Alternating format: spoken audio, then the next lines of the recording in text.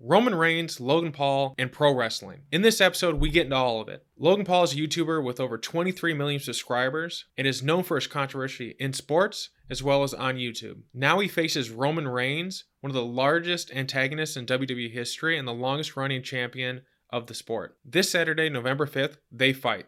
Mike Sleazy brings us behind the scenes and uses his many years as a veteran, commentator, producer, and even wrestler to help us understand what is it actually like in pro wrestling? What does it actually mean to be a pro wrestler? What is the context to understand this Logan Paul versus Roman Reigns fight that's coming up, and gives us everything in a digestible format. So let's stay curious, learn about Mike, pro wrestling, Logan versus Roman Reigns, and more in this episode of the Learning with Lowell podcast. The first question I wanted to ask, and I want to just throw it out to one of our longtime listeners, Brenton, if you're listening, these questions, this first two are for you. So there's a slap that's heard around the world. John Stossel got himself slapped. So what is this? Why is this interesting? And why did he get himself slapped? Okay, so John Stossel is known for being... Okay, I may have to say this right off the bat because I do have a little bit of color in my language sometimes. So forgive me if that tends to be an issue. No, have fun. So what had happened was he was egging some professional wrestlers on behind the scenes.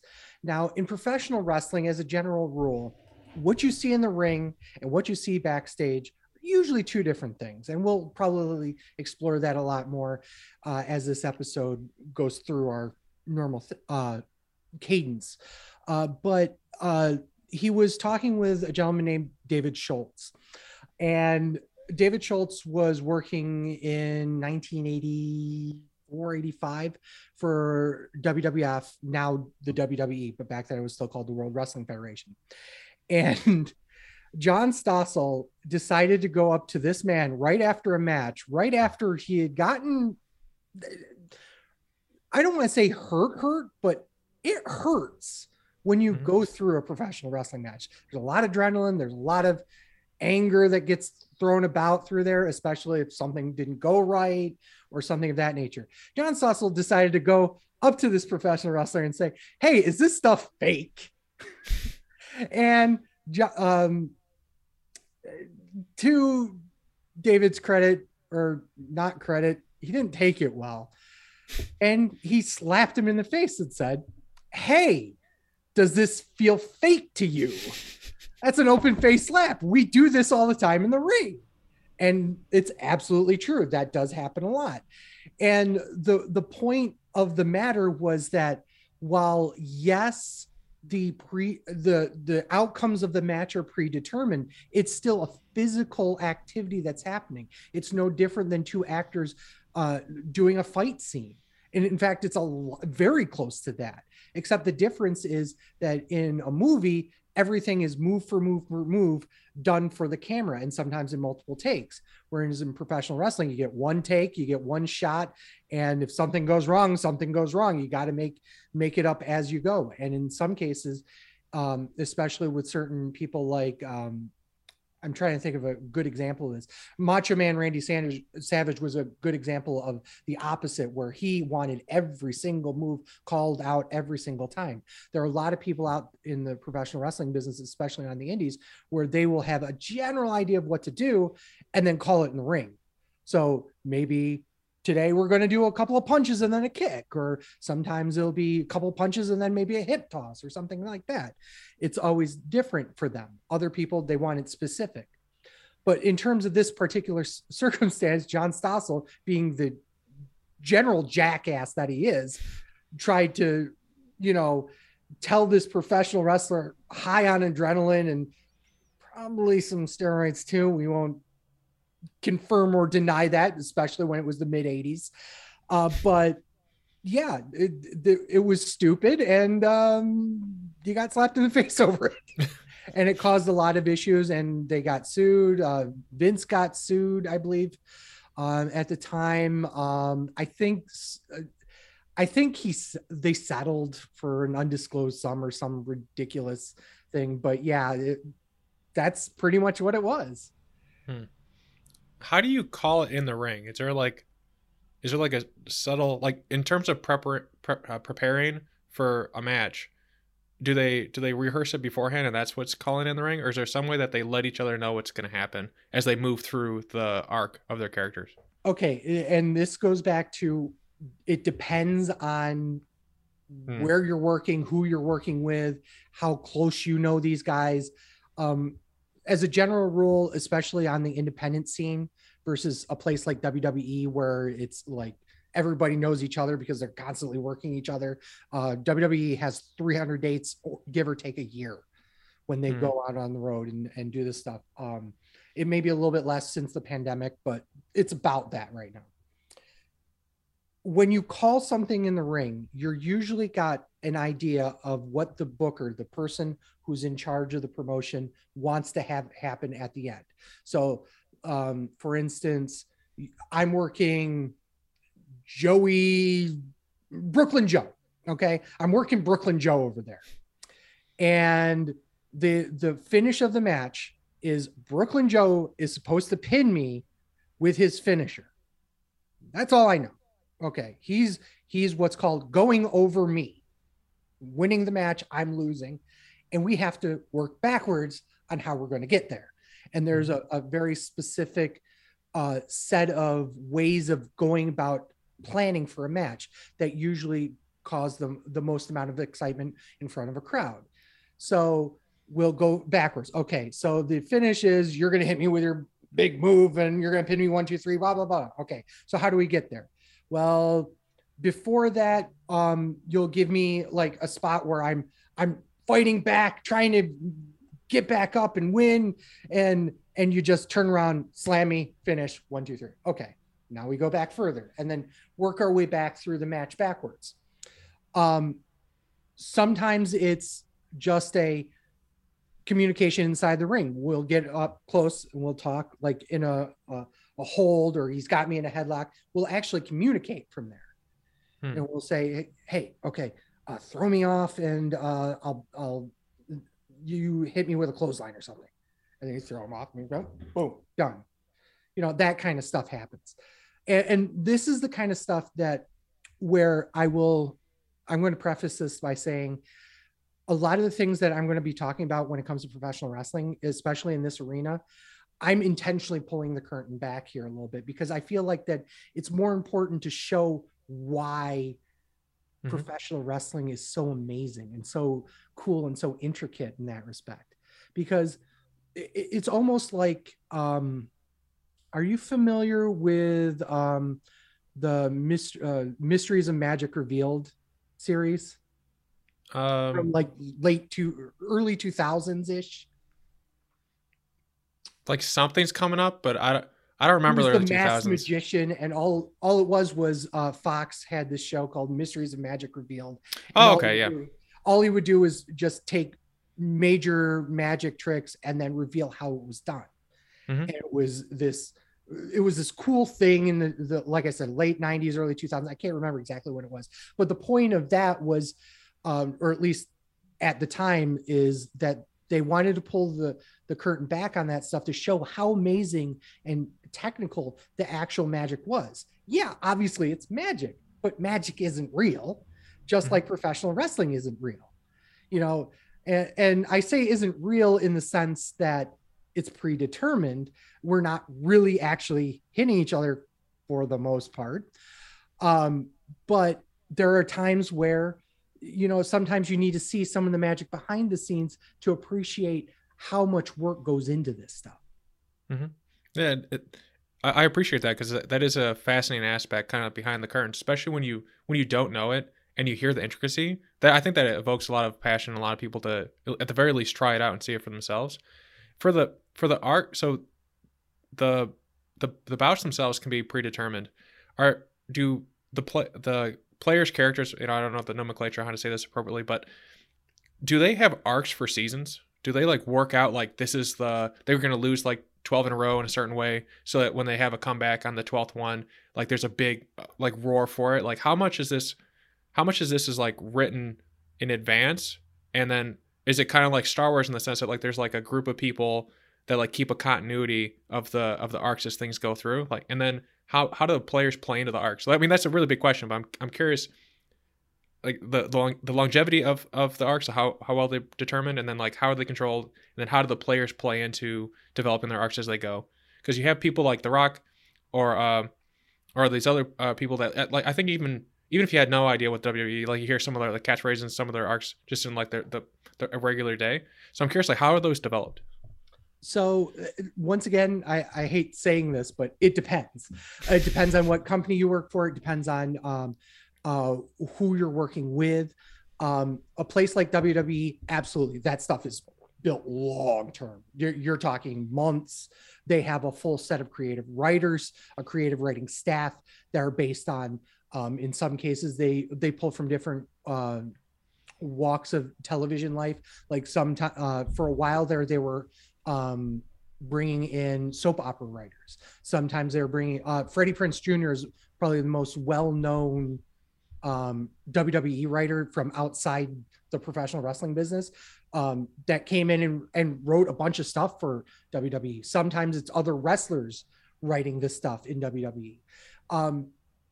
In some of the smaller independent wrestling organizations, there's a place called Chikara that it's pretty much dead now. Some pieces live on in different organizations, but Chikara was very, very storyline driven, to the point where they had their own comic. There were the characters that they were playing were almost superhuman in some ways, or supernatural. They had something called the Ant Colony, and they had a bunch of different characters that were truly character-based wrestling. And like I said, they had a comic book that supplemented it. And in other places where it's just like one-off, two-off matches, like a Squared Circle Wrestling from upstate New York, they closed in about 2015, but they were all about okay, what happens if these two guys faced these two guys? Let's see what happens. And that's all the story was. It was this cool marquee match. And a lot of independent wrestling organizations, especially the small to medium ones, tend to fall on that because it's the greatest way to pull in fans as quickly as possible. Because at the end of the day, this is a business. We're trying to make money. Everyone's trying to make money. The wrestlers are trying to make money. The promoters are trying to make money. The staff there are renting out the building. Everybody's trying to make money off of all of this. So it's definitely a depending factor. But even still, when, like, for instance, and this happened more in the 90s, you'd have a car group of guys going from show to show to show. A good example of this would be like currently WWE, what do you call him? An administrator, I guess you'd call him. He's an on-screen administrator, Adam Pearce. Adam Pearce and Colt Cabana were well known in the indies for the NWA World Championship. They traded the NWA World Championship back and forth through different territories and different promotions. And while technically each promotion was their own entity, they had this built-in storyline of they were always constantly feuding. But in reality, they were just driving down the road like everybody else. Mm-hmm. So there's little bits and pieces of that in every single story. Makes sense. What's your fascination with it? Is it the stories? Is it the physicality of it? Is it the energy of seeing it live? Like what are the, and maybe it's just like a spaghetti bit of everything, but what are the angles that you're really excited about when it comes to WWE and wrestling in general? Basically, yes. I mean, everything about it's always been there's always been some sort of different aspect of it that fascinates me, from the storyline driven things. Like everyone has this thought about hating your boss. Well, they played that out in the late 90s with Stone Cold Steve Austin and the boss Vince McMahon in WWF/WWE.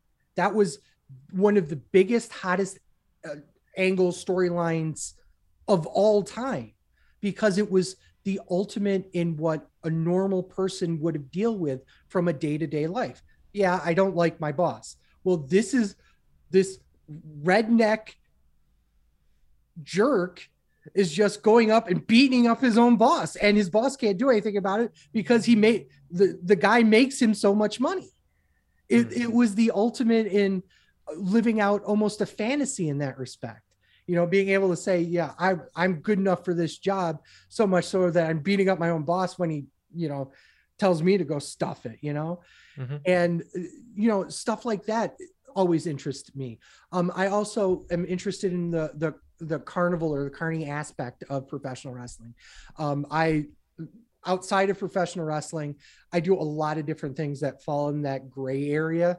I play poker. I do security research. So I'm dabbling in that stuff. So I know a lot about social engineering and all that fun stuff.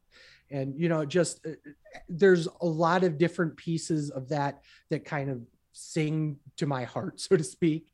Mm-hmm. And then from the physicality aspect of it, being able to see somebody do some really cool athletic moves, be able to sell a, somebody throwing a punch in such a way that they're not hitting you, but you make it look like they're hitting you is so cool.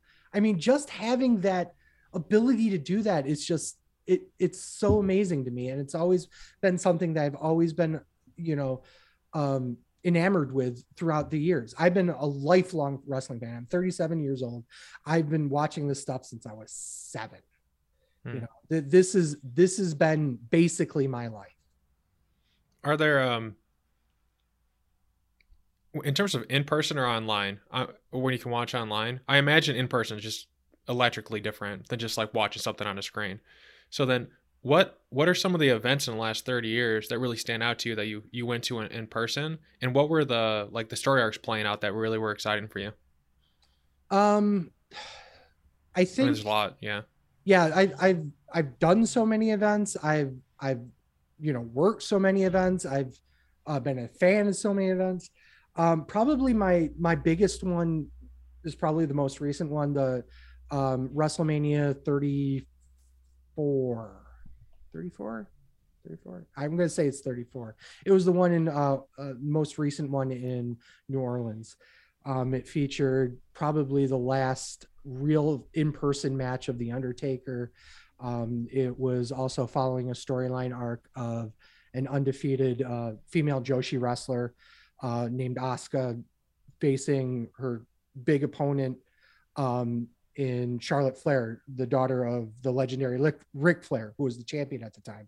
And it was a big storyline of, will she defeat the undefeated challenger, or will the undefeated challenger continue with a title? That was a whole big thing. And of course there was, that was also a Roman Reigns versus Brock Lesnar. Brock Lesnar, if you're not familiar with him outside of professional wrestling, he was in UFC. He was a Minnesota Viking for a cup of coffee. The man is just amazingly athletically gifted, unlike anybody else I've ever seen in my life. So, but yeah, that was probably my favorite one as a fan. Mm-hmm. As a performer, some of the shows I worked for, I worked at Excite Wrestling in Binghamton, New York a lot. Probably the biggest show there was probably the one where we had Ricochet and Johnny Gargano on the show. And just being able to talk with them after the fact, just being able to converse with them. And that's the nice part, is that I got to meet a lot of people through that locker room that you see on WWE TV now. So. Mm-hmm. Is there could you imagine a universe where you step in the ring? Is that like something you'd ever want to do? Or I have. Oh, okay. Yeah. I've been trained by Mark House and Colin Delaney. In fact, if you are looking right here, that Mm-hmm. is me in a 5-on-5 match. But yeah, it just having the ability to work a match, be able to script stuff out, be able to do my own storylines, being able to do all that stuff has been amazing for me. Being able to do that is very rare, and that's part of the reason why I'm more willing to open, pull back the curtain a little bit more, because it shows what type of history is within professional wrestling as well. Yeah. When it comes to just going to an event, so for people who are, they're learning about WWE right now and wrestling through us, how would you suggest they get the most out of an event? Like, I think the big thing would be going to something nearby, and there's a lot.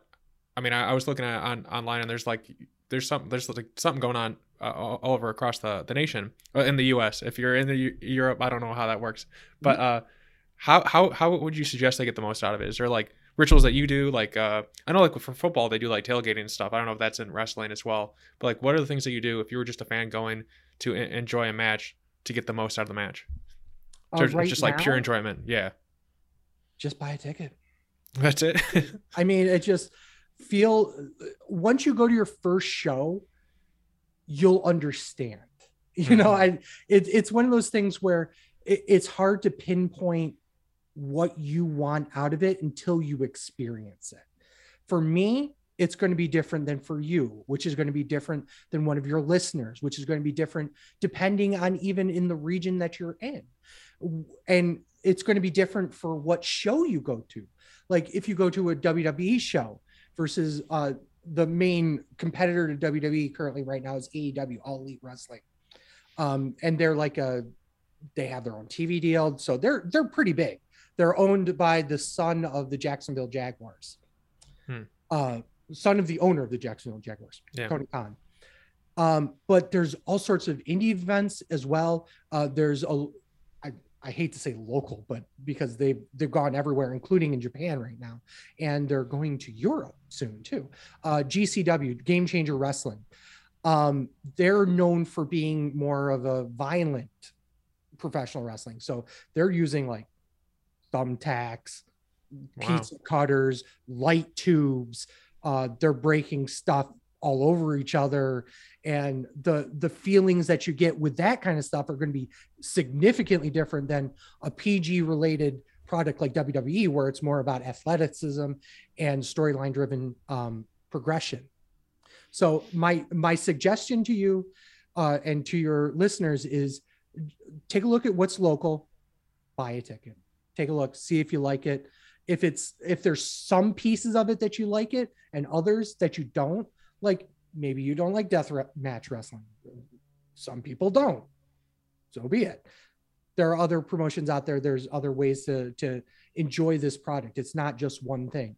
One of the things that I absolutely love, and there's not enough of, is comedic style wrestling.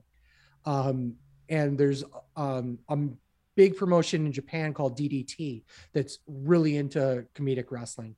Chikara also had that to a lesser extent. Kaiju Big Battle is another one that works out of New York, which is basically exactly what it sounds like if you're familiar at all with kaiju. Is basically literally oversized monsters wrestling in a wrestling ring. They're literally oversized, like Godzilla wrestling in an oversized Godzilla costume. It's craziness. And I love every second of it. That sounds fun. And that's kind of the point of where professional wrestling came from, is that wrestling was a piece of the three-ring circus. And professional wrestling done correctly kind of mimics the three-ring circus in the fact that you are there's going to be something for everybody. There should be a comedy match on the show. There should be some sort of semi-violent match. There should be something that's athletic. Should be something that's more lucha based. There should be something that's, big meaty men slapping meat, type of thing. It's just, there's going to be different things for everyone if it's done correctly. And that's the key thing about professional wrestling as a whole, is that there should be something for everybody. For good or bad, sometimes that stuff gets, fetishized, if nothing else. Sometimes women's wrestling gets fetishized. Sometimes ultra-violent wrestling gets fetishized. But the reality is that some people just like it because it's interesting. Like for me personally, I'm a huge fan of what's called Joshi wrestling. once again, in Japan, female wrestlers will just, it's just basically fighting, hard hitting professional wrestling. But in the US, you don't see that as much anymore, or frankly, not until now, when WWE's put more of a emphasis on it now, where it's not the 2-minute bathroom break match. It's not all about the bra and panties matches of the 2000s and 90s era. It's actually professional wrestling done by women. And I think that's one of the greatest things about this, is it's showing, not just men, but women can do this kind of stuff. And it does show a great deal of respect to the product as a whole. Yeah, it sounds like there's a lot of versatility. So it's really just get in there, try something, and then, play into it. Because I think something that's really missing nowadays is that there was like this big trend of going online in terms of like, especially COVID accelerating this. But then there's such a dearth of things that are in person and live, that now that there's something like this that it's going to open up a lot of listeners' eyes into something new. I think that would be really exciting for a friend group going and trying something new. Are there like tiers to the seating, or is it like one ticket for all? It depends on the show. Yeah. WWE does tiered seating. AEW does tiered seating. Ring of Honor does do like a couple of rows and then general admission. Most indie shows will sell the front row and then general admission. For the most part, unless it's a big arena, general admission's fine for your first show. Sweet. For when you're wrestling and when you wrestle, what's the support to do the job in terms of like, you're doing a lot of work, you're doing a lot of choreography, and you'll be doing a lot of shows, as you said, like for I think WWE, there's like 300 plus shows a year. What's the like the medical support, the infrastructural support, so you can do your best at each match? Like, how does that actually like structurally look like? Well, the not great part is that there isn't much. Each state has their own regulation when it comes to professional wrestling. Some states are better than others. Some states, it's just more expensive to run a show. In New York State, you have to have an ambulance sitting there. You cannot run a show without an ambulance. You cannot run a show without a doctor on site. You cannot run a show without insurance on the show. In Delaware or New Jersey, none of that's needed. So it's completely different depending on the state. So it's usually left up to the professional wrestler themselves to make sure that they're getting the medical care that they need, that they're doing the basically the stretching and the exercise that they need to get through a match. For me personally, I am trained. The last 5 or 6 years, I've been doing just non-wrestling stuff, but I'll be like ringside being a manager and just showing off the guy that I'm, saying is the next big thing, type of thing. But even stuff like that, I slip and fall all the time. I'll take bumps all the time. I will get physical in the ring, and sometimes happens. I've been hit with chairs. I've been hit with my own cane. I come to the ring with a cane.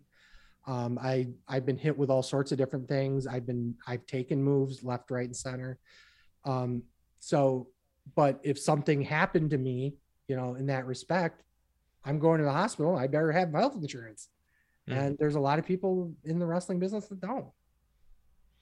Is that, if you were, I guess, building your own wrestling organization, is that how you'd keep it? Or is there an optimal way that takes care of the wrestler while keeping costs at a level that doesn't add too much overhead? Like, how would you set things up?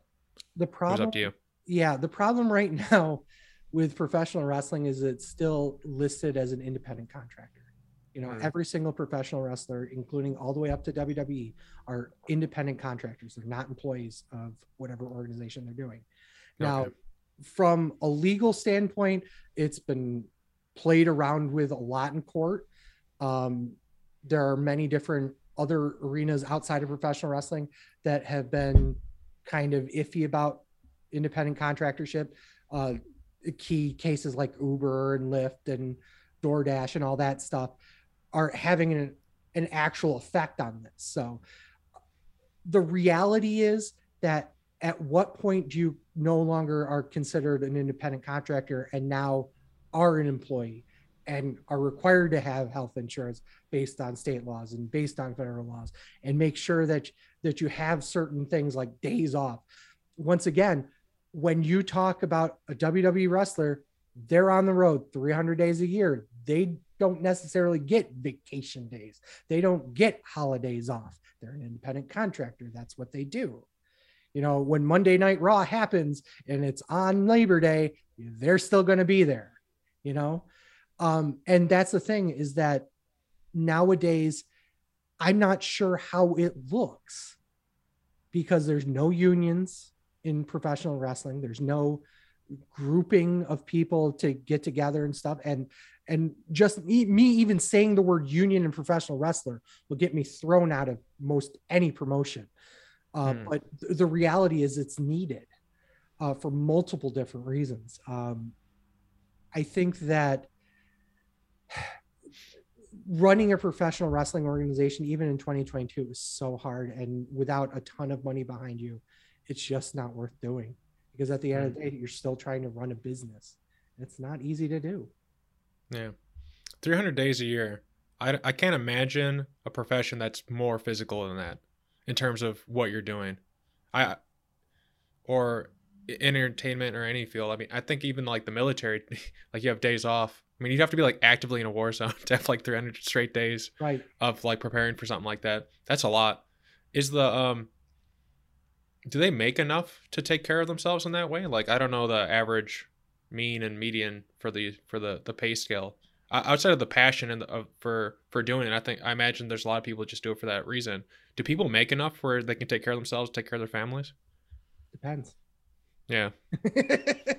That's the short answer. Guys that you're basically a made guy once you go to WWE or AEW right now. And those salaries, and I use the word salary very, very loosely here. But just your downside guarantees where you get this amount per year, no matter what.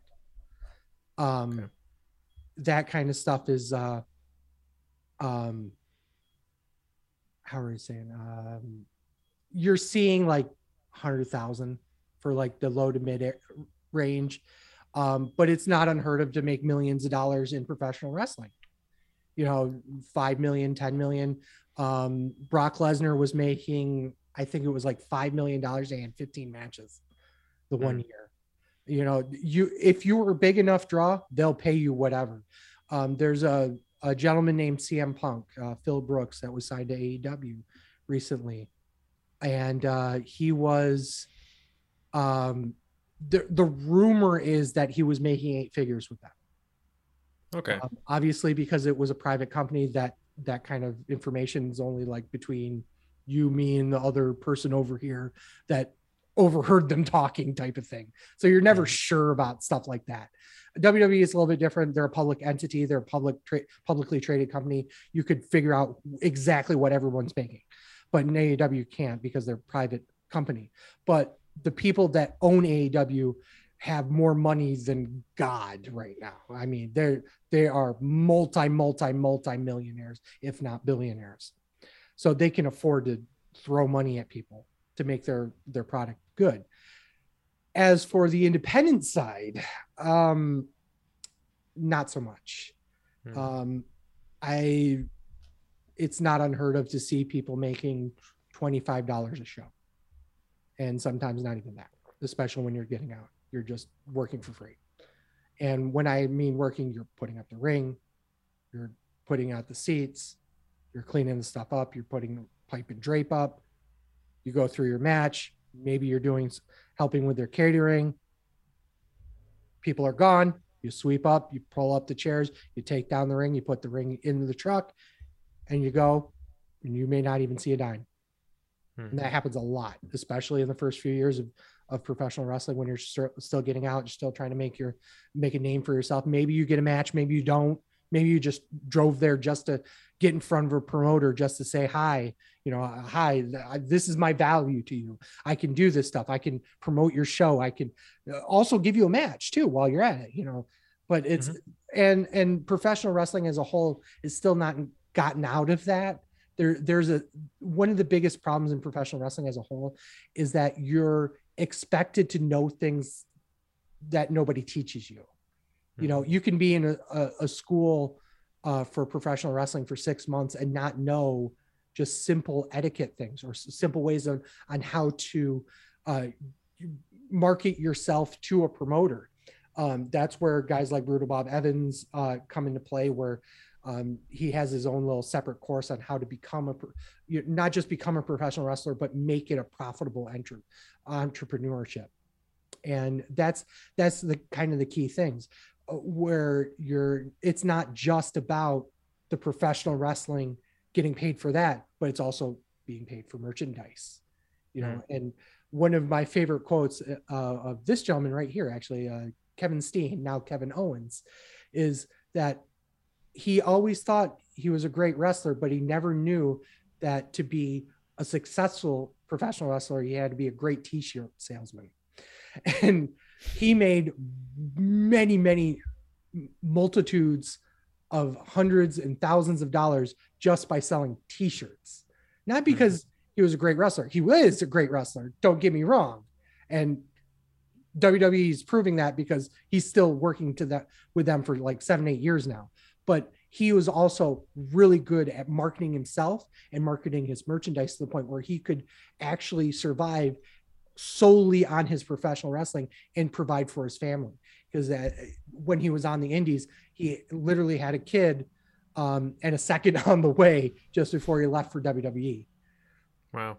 So I think that's a good overview. And I know we wanted to jump into this WWE Logan Paul versus Roman Reigns. I want to make sure we have enough time to talk about this. Yes.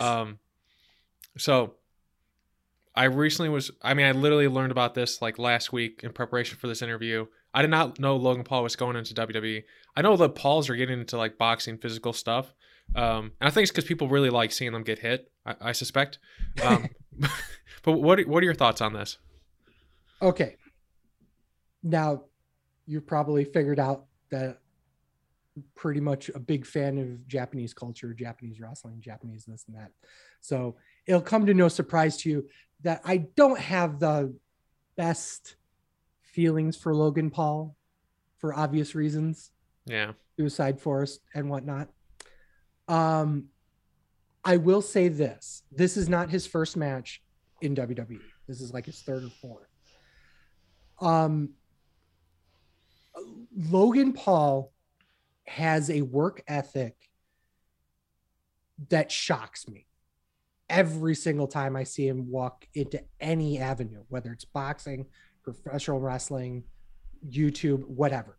Okay. I don't like the guy, but I respect the work ethic. And the things he's done in professional wrestling is super critical to the reason why he's there in the first place, why WWE wanted him in the first place. The reason why we're talking about him right now is exactly the reason why he's in WWE. You're not necessarily a fan of professional wrestling, but you know who Logan Paul is. You know what he does. So to get people that don't necessarily watch professional wrestling to watch professional wrestling is great. And it makes not just WWE a ton of money, but it actually trickles down as well.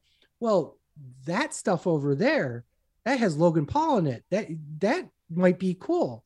Oh, look, there's a local independent wrestling show that's like $10. We can go and see that. That might be similar to the same thing. And most of the time it is. Sometimes it's a little bit less quality because, you're talking the difference between somebody that's working in professional wrestling for 25 years versus somebody who's been working for maybe 3 to 5. But the philosophy is still the same, is that it trickles down in that respect. So to see celebrities in WWE and to get more eyes on the product that aren't necessarily WWE fans is a huge boon. And it's actually a very, very big deal for any professional wrestling fan. And of course, professional wrestling fans on the internet will complain about absolutely anything for any reason at all. I know I've been complaining about it for 10 years on the Wrestling Show podcast. So I've been there. Okay. But the reality is that you can't get away from the fact that a major star has walked into a company that maybe even 5 years ago wouldn't have attracted somebody like that. So what is the work ethic that he brought to WWE? You know, for people unfamiliar, I'm not familiar. What did he do that really surprised and like made you more welcoming of him that you referenced a minute ago? Training. When celebrities walk into the professional wrestling business for the first time, most of the time it's okay, we're going to do one match. Let's literally walk through every single spot you're going to do. We had this conversation in the beginning of this show where some guys will literally one by one, by bit, figure out exactly what you're doing. And it's nothing more than two actors fighting in a movie. A lot of celebrities that come into the ring do exactly that. This is exactly how it's going to go. And the professional wrestler, the actual professional wrestler in the ring, will walk them literally through the match. They'll what's called carry the other person through the match, call everything, make sure that they're in the right position for everything. If they're off by a little bit, they rein them in a little bit. Logan Paul has done unbelievable things in terms of training on figuring out how to actually wrestle. It's not just about, hey, let's just get through this match by doing this spot, this spot, this spot. He's actually going day after day after day, training, making sure he's doing bumps, making sure that when he does a move or receives a move, it's done smoothly. Everything he does in the ring is really smooth because he's practicing, because he's training, because he's doing all this stuff. And it shows a respect to professional wrestling that most celebrities don't have. They're like, oh, I'm a fan. This is what I'm going to do. And with all due respect to guys like Snoop Dogg, who's done one move, oh my goodness, to the WWE Hall of Famer, Donald Trump, he did things in the professional wrestling business that are like, yikes. Maria Menounos, even if you go further back, like even Cyndi Lauper was involved with stuff, and just professional wrestling and celebrities have been hand in hand in a lot of that stuff, but it's always been a one-shot thing, one spot here, one spot there. Another more recent one is Johnny Knoxville from Jackass fame. They did a great match in WrestleMania, but he was one of those guys that he knew exactly what he was there for. He knew exactly what spot was going to happen, and that was it. They did a great job of it, but it was only meant to be a one-spot thing. Logan's really trying to make this a thing he does.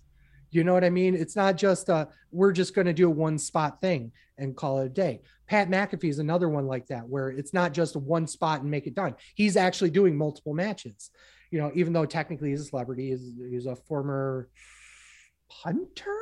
I want to say I'm not as familiar with football as most guys for some reason. But he was like a very well-known kicker, punter. I don't know. But he transitioned to professional wrestling. He's a great commentator, and he also can do matches, and it's really great.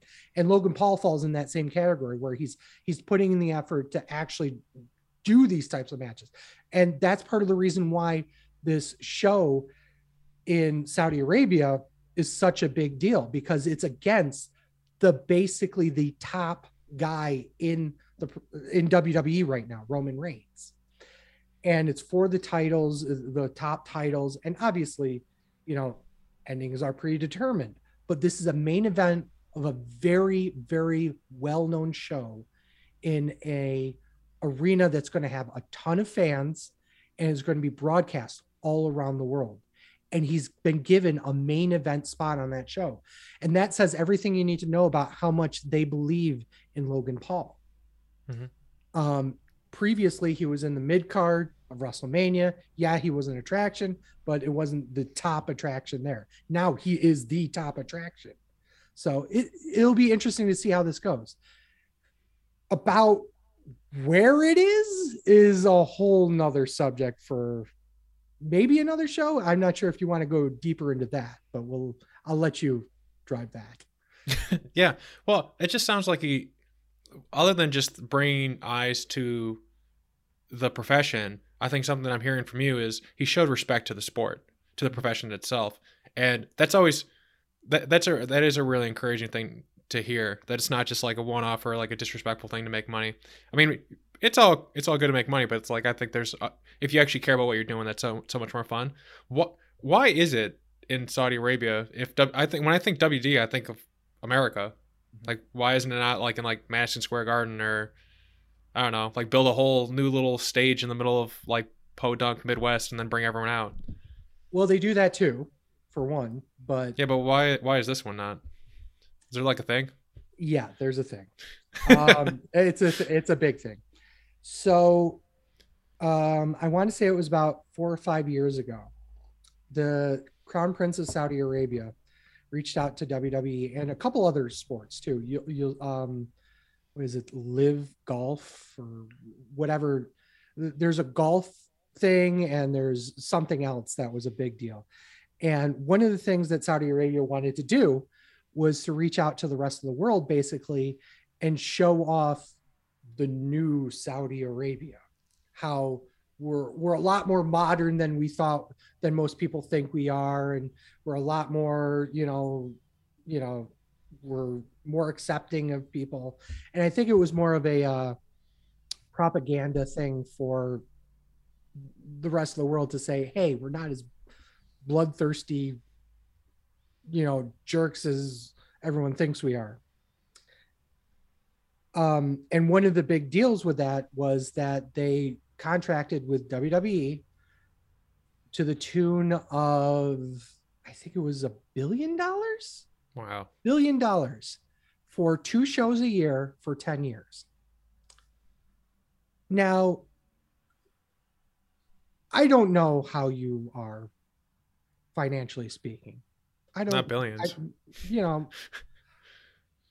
I would have a hard time if I was running any company at all. Now, keep in mind, WWE is a big company. Big. They're a publicly traded company. Vince McMahon at the time was worth over $1 billion himself. Okay. When somebody goes to you and says, I would like you to run 20 professional wrestling shows, things you already do. You already have the equipment, the people. I just want you to come over on a plane, run the shows, 20 shows. And in return, I will give you $1 billion. Sounds like sign me the fuck up. I mean, you can't not, okay? Especially when you're a publicly traded company. And if your shareholders heard that you would turn something like that down, you would be on the top. Yeah. They can sue you, right? Mm-hmm. That's one of the reasons why Elon doesn't want to bring SpaceX to public. It's because they would sue over short-term profit margin. Exactly. And that's why WWE did it. This was before the Kamal Khashoggi. I don't remember his name. He was an American journalist that was based in Saudi Arabia and just so happened to disappear after he was critical of the Crown Prince. And it was pretty well known that they killed him and covered it up. But it's always been a touchy subject whenever these Saudi shows are brought up, because you're basically being paid with blood money. And I've always been on the side of, yeah, they should probably have canceled they have an out at that point. They could say, no, we shouldn't be doing this. They instead are choosing to keep going there and keep doing these shows and keep basically getting blood money, because every single time they get so much more money. They get around 50 million a show. So it's like, I'm conflicted about it. I personally would have pulled out. There are certain wrestlers that will not go to those shows. There are certain like the first few shows, they would not allow women wrestlers on the show. because the Yeah. whole deal with that. Now they're allowing them to happen, but they have to have special gear. They have to be fully, like literally fully from toe to finger all the way up to here, have to be fully covered, to be able to wrestle. And it's just that philosophy of look at what you're doing, what you're giving up from a non-monetary standpoint to do these shows is just, ugh. And I've always had a problem with it personally, but Will you yeah. I see the complexity of it. Will you be going like in person or doing the PPP? Are you and your group gonna like boycott it or something? I don't know how people do handle that type of thing. At this point, we just watch it because we review it. The wrestling show with Sleazy and the Fat Man. I'm Sleazy, obviously. What we do on the podcast is we review the most recent special events, premium live events, depending on what's out there. Like this past week, we reviewed a WWE event. 2 weeks from now, we'll review an AEW event. We'll also be reviewing this Saudi show. So we watch these shows. It's not like we're not going to watch this show, but it's, what are you going to do? You can, the thing is that boycotting the show doesn't work in WWE's land, because to boycott it, you're unsubscribing to a monthly service. Okay. I mean, okay, I'll unsubscribe for a week. And what are they going to do? Oh my goodness, I lost $9.99 a month. And in the United States, it's not even that. WWE Network, the streaming service that is given to, for subscribers to watch all the premium live events, it's not actually its own service anymore. It's tied to Peacock. So to watch these shows, you're actually watching them through the Peacock app. So when you actually boycott the show, you're not even boycotting WWE, you're boycotting Peacock, which makes no sense at all. So there's no point in doing it anymore.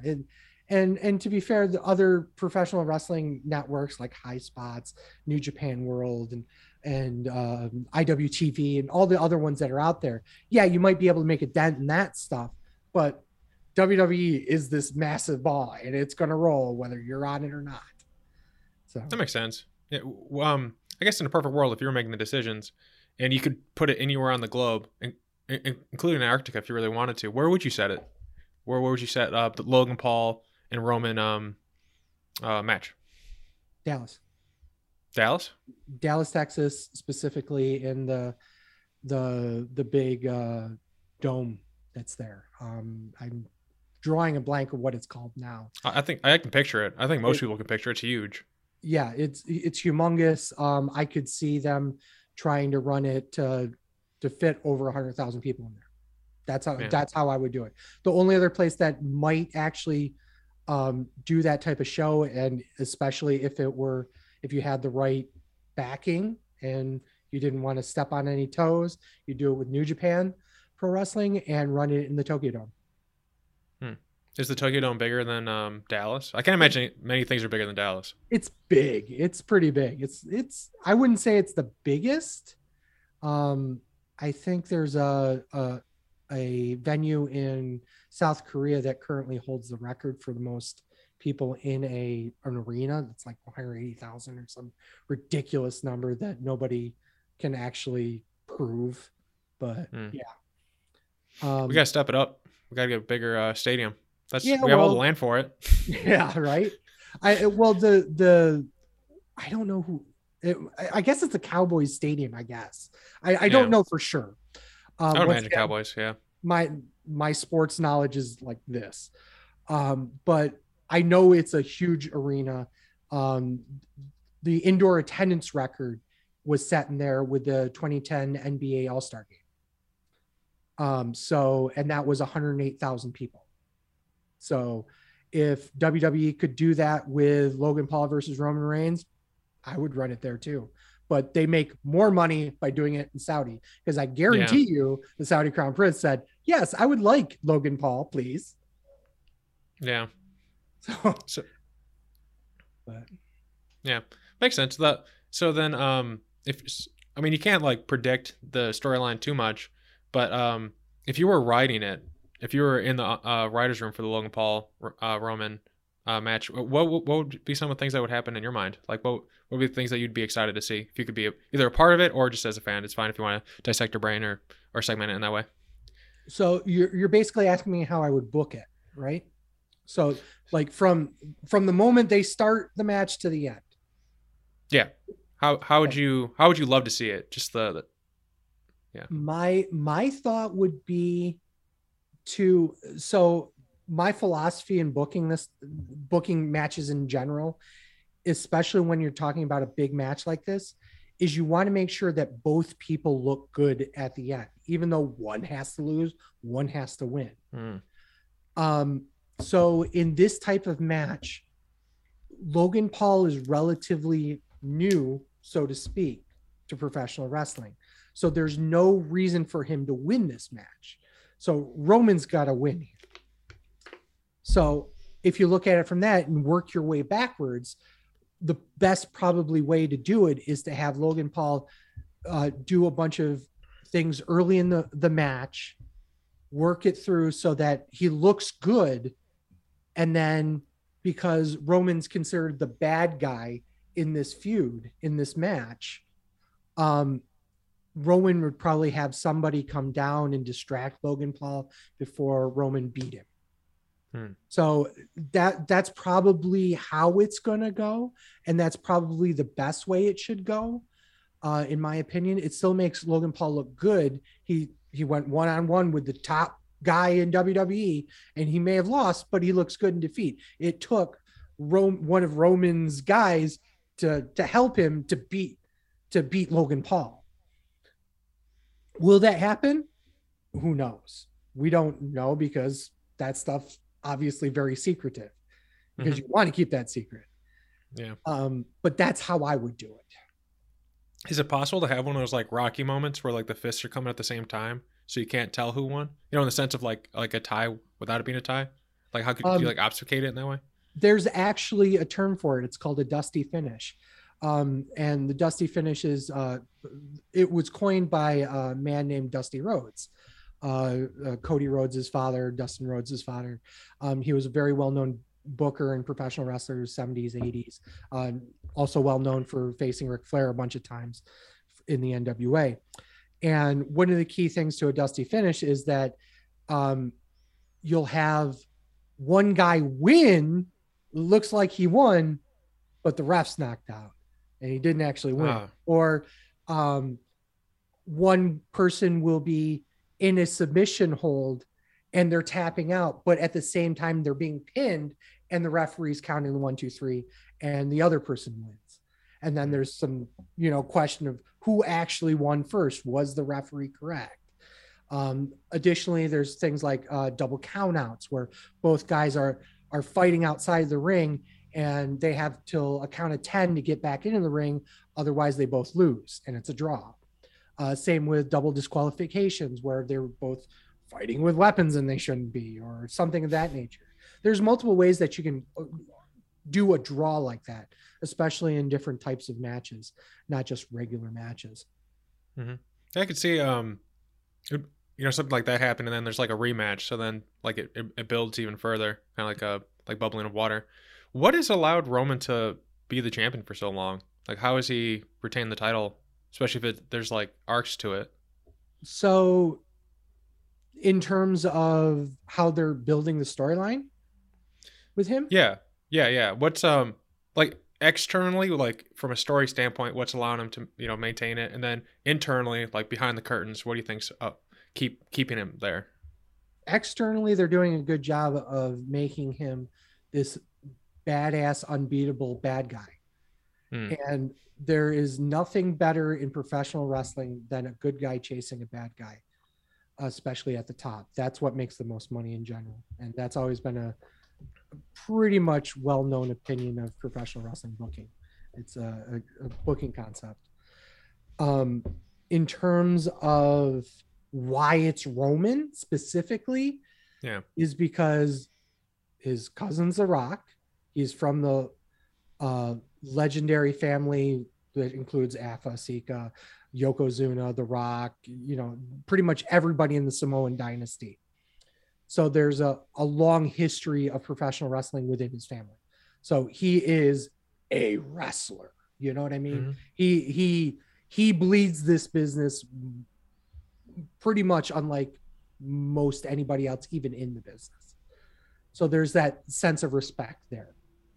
Additionally, Roman has done a great job of, for lack of a better term, selling merchandise. Even as a bad guy, he's one of the top sellers of merchandise in WWE, which is not normal, actually. Most of the time, he'll sell tickets, bad guys sell tickets, faces, good guys sell merchandise. Because you want to support the good guy, but you want to buy the ticket to see the bad guy get beat up. And that's a big philosophy of professional wrestling. So to have a guy like Roman, who is traditionally a bad guy and has been a bad guy for a long time, still selling a lot of merchandise is unique in this situation. And that's why he's been champion for nearly 2 years. So, and when that happens, when that bubble bursts, when Roman finally loses that match and that title, it's going to explode. And the question is, who is it going to be, and how much of a huge megastar will be made because of it? Who would you want to see defeat him? Who would I want? Yeah. I mean, from a personal opinion, I will always choose guys that I'm very, close with, guys like Kevin Owens. Who should be dethroning him? Probably it's going to be Cody Rhodes. Cody Rhodes is currently, he tore his pec muscle, like clean off the bone. And he's been out for like 5-6 months. There's a possibility he'll be back for next year's WrestleMania. We don't know if that's actually going to happen or not. But if he does come back, he's probably going to be the one that takes the title, because he was poised to be that guy. So that makes sense. And just circling back on this concept, what do you think's allowing him to have the duality of selling merch but still being the bad guy? Is there some aspect of his arc or storyline, or him just as an entertainer that's allowing it in your mind? Like how is he able to wield both so deftly? He's good at his job. It's just simple as that. I mean, he has an aura about him that is absolutely untouchable. He has guys that are with him that are great. And once again, they have there's a 3-ring circus within his own little group. You have, you have obviously Roman, the big baddie, the boss. Then you have his cousins, who are tag team champions, who are also twins. And then you have their cousin, who's like this big badass, like mini boss. And then you have a guy that's Sami Zayn, who is completely unrelated to all of them, but has endeared himself into the group. And it's this almost like comedy relief piece within this like very serious group. And it's made this whole dynamic that's really funny, really cool. And just as a general rule, for some reason, professional wrestling fans like to herd towards groups, towards like cliques of some sort. Like this is this iteration with Roman, it's called the Bloodline. But before then, there was like the Nexus, and if you want to talk back in like 2000s, you had the NWO, and the NWO was the reason why WCW was so popular in 1998 till 2000. They were the reason why they were beating WWE for so long, was because of this angle called the NWO, and it was all about groups and the Wolf Pack and all that stuff. And as you look through Life and Times, some of the best storylines are done through faction-based wrestling. A group of guys versus a group of guys, and it allows for a lot of different mini storylines within them. Yeah, the two factions are fighting, but Jeff and Joe over there really hate each other. So, or Jeff and Joe's sister are now, an item, and that's a whole new storyline, and there's all sorts of cool things like that. And I think that with the bloodline here with Roman, they've done a great job of playing up a lot of different storylines within the main storyline of Roman being this big invincible boss. It makes a lot of sense. There's just a lot of stuff. It's like kind of like this is like a weird comparison, but it's like Romeo and Juliet. Like those like really timeless stories of like two families who hate each other, and whether it's romance or just even like romances or whatever, it like puts them at odds. That's really interesting. Is there anything that's I guess like maybe underplayed, or arcs or ways of doing storytelling that you feel like don't get as much attention, but they're like a little bit more subtle that you enjoy? A comedy wrestling. Yeah, comedy. It's a big one. A lot of it's very divisive. You either really like comedy wrestling or you really don't. My co-host is definitely not a comedy wrestling fan. So a lot of his stuff is more about, hard hitting, strong style stuff, technique and all that stuff. I'm a lot more whimsical when it comes to professional wrestling. If you can make me laugh during a professional wrestling match, it's that much better for me. Are there, so comedy as the genre, do they still have the similar story structure? They just have the comedy added to it, or do they go in an entirely different direction and like telling the stories? Sometimes. One of the bigger comedy acts right now is a gentleman named Orange Cassidy. Orange Cassidy works for AEW. His character is, he is the equivalent of a sloth. He gets into the ring slow. He does everything slow, and that type. It's just everything's just whatever, man.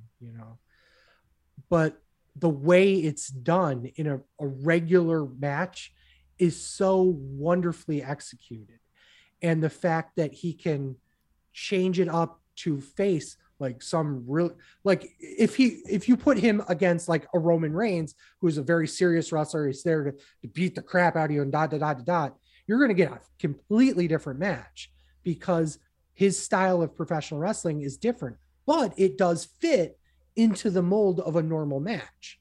Whereas some of the stuff in like DDT, pro wrestling in Japan, it can be anything.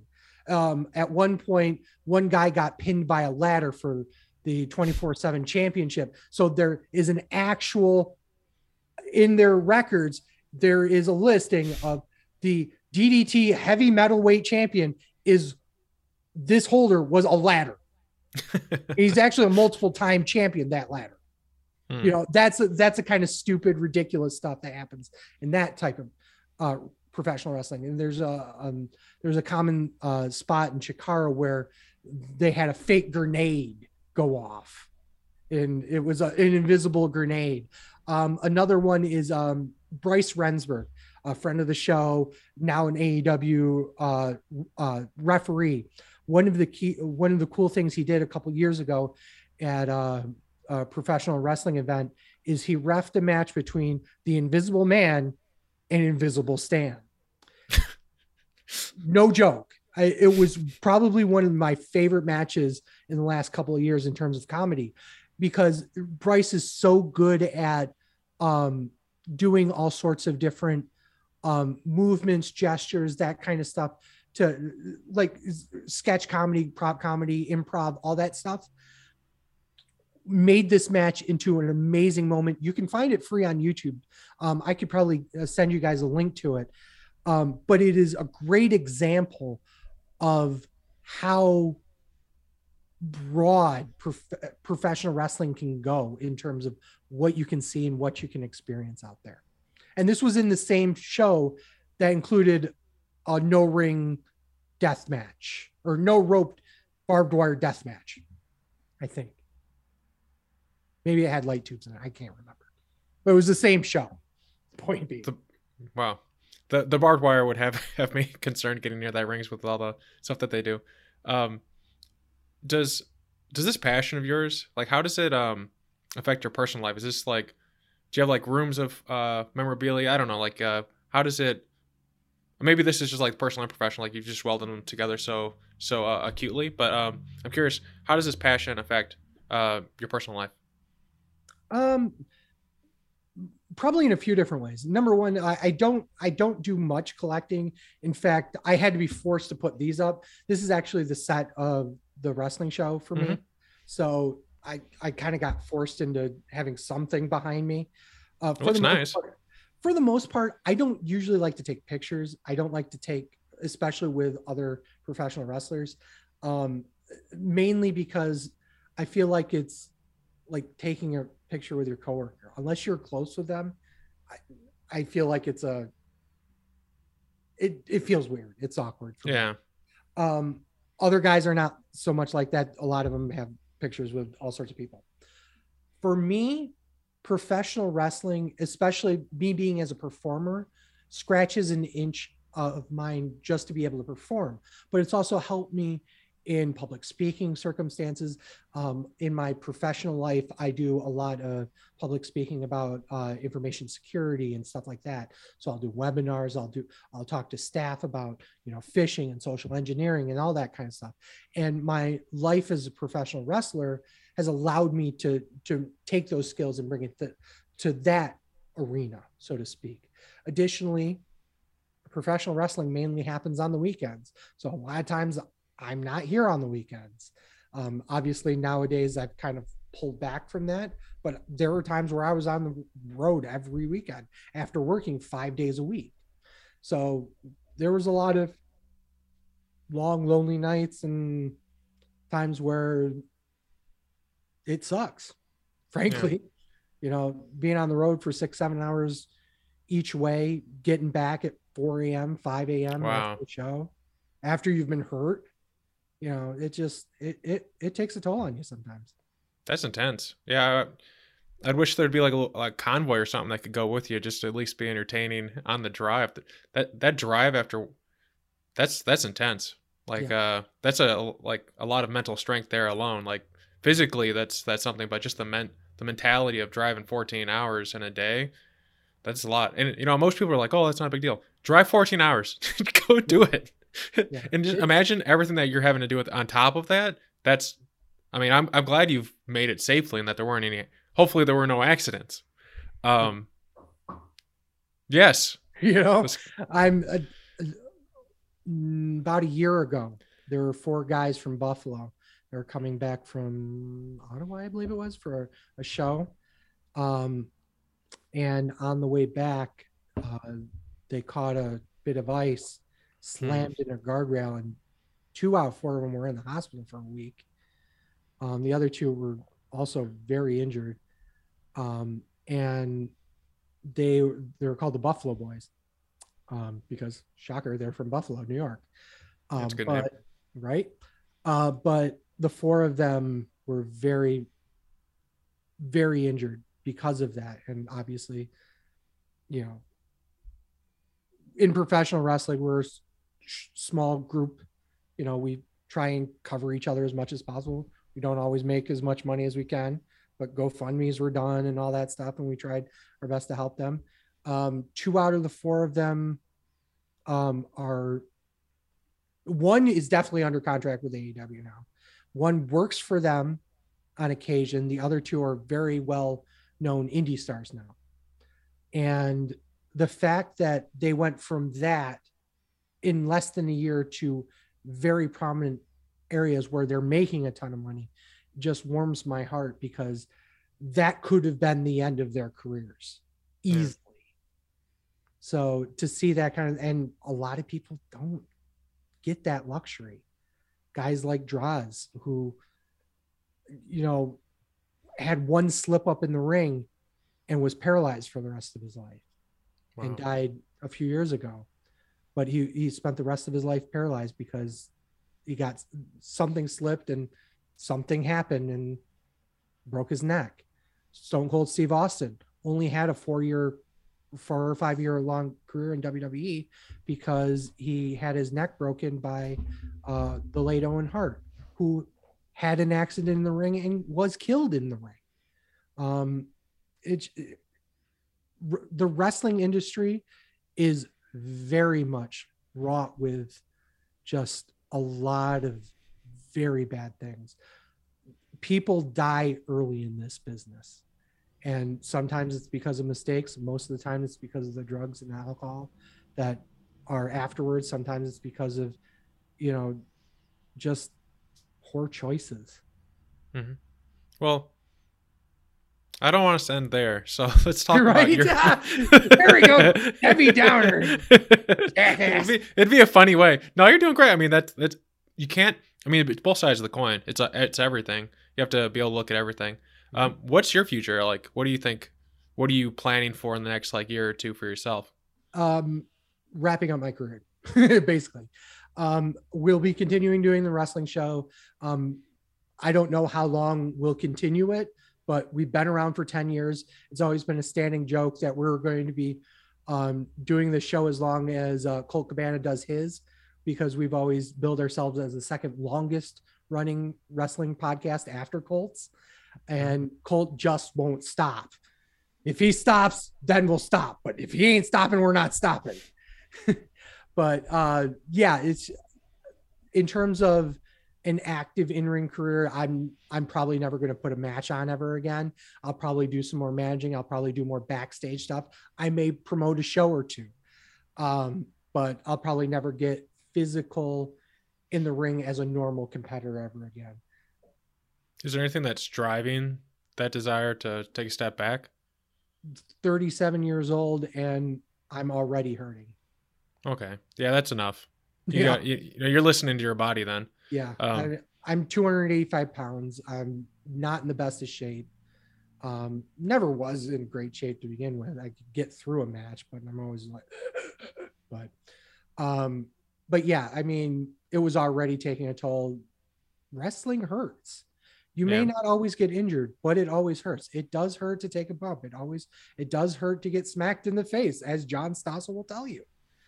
It does matter. It does, to do this stuff. This ain't ballet, as they would say. It is very physical what we do in the ring. So taking a step back from the physicality of it, but do you still see yourself being a part of the profession? Like, the podcast may be a wind down, but are you going to keep doing this for the rest of your life? Like, is it going to be still a core component of your life in that way? As long as people will listen, I'll always. There you go. And where can people check you out? Is there like a good way? Do you have like if there's like one great way for people to just stay up to date? I know you have like a website, a WordPress website, if I remember, but yeah, we have the wrestlingshow.com. Yeah. Okay, there you go. You can find us pretty much everywhere, on Facebook, on Twitter. I'll send all the links to you. You name it, we probably have something on there. We do TikTok. We, even as a joke, we have an OnlyFans. That's great. That was a whole bit that turned into something real. I'm glad it works for you. Work is a relative term, I guess, in this. But yeah, it was one of those things where we did it as a bit, and I was like, unless we really grab hold of that, we might have a problem in the future. So we now have an OnlyFans. But yeah, Twitter is the big one. You can find the show at Sleazy Fat Man. Myself is at TWS Sleazy. You can probably find matches of me everywhere, on Excite Wrestling's Twitch page at twitch.tv/ExciteXCITE wrestling. You can find our show in video form on Twitch as well, twitch.tv/Sleazy and the Fat Man. And just as the last question, why Sleazy?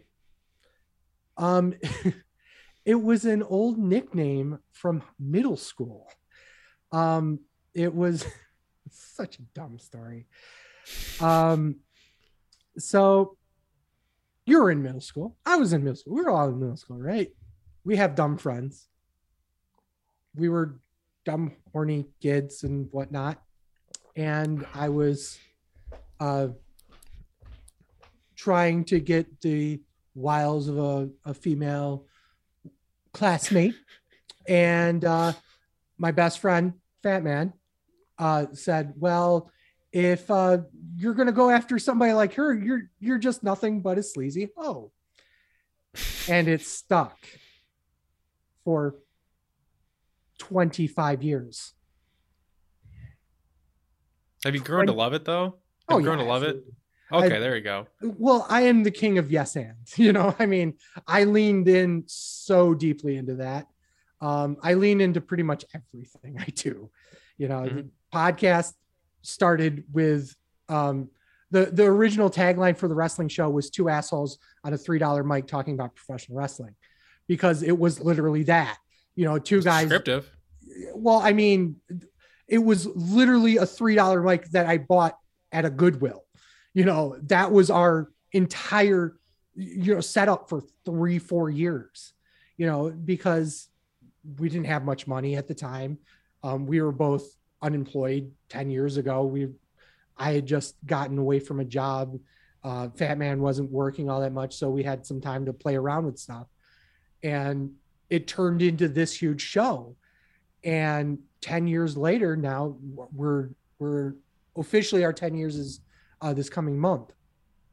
And we've got friends from it. We've gone to huge shows. We've gone to many cities because of it. We've, talked to so many great professional wrestlers, so many people that have been involved in business, all sorts of different experiences that we would not have had we not had the professional wrestling podcast. So if nothing else, that's the key thing that I want to take away from the wrestling show, is that it's given us all these experiences that you see on the wall behind me. Thank you for joining us today with the Learn with Lowell show. Check us out at learnwithlowell.com. Anywhere podcasts can be found, subscribe. Tell me what you thought of this episode. Check us out on YouTube in particular. It's a new thing I'm doing. Timestamps and links are in the show notes. Thank you for coming, and I hope every one of you found something today that you're curious about to learn more about, and you'll go out and be curious and learn something new. Thank you, and have a great rest of your day.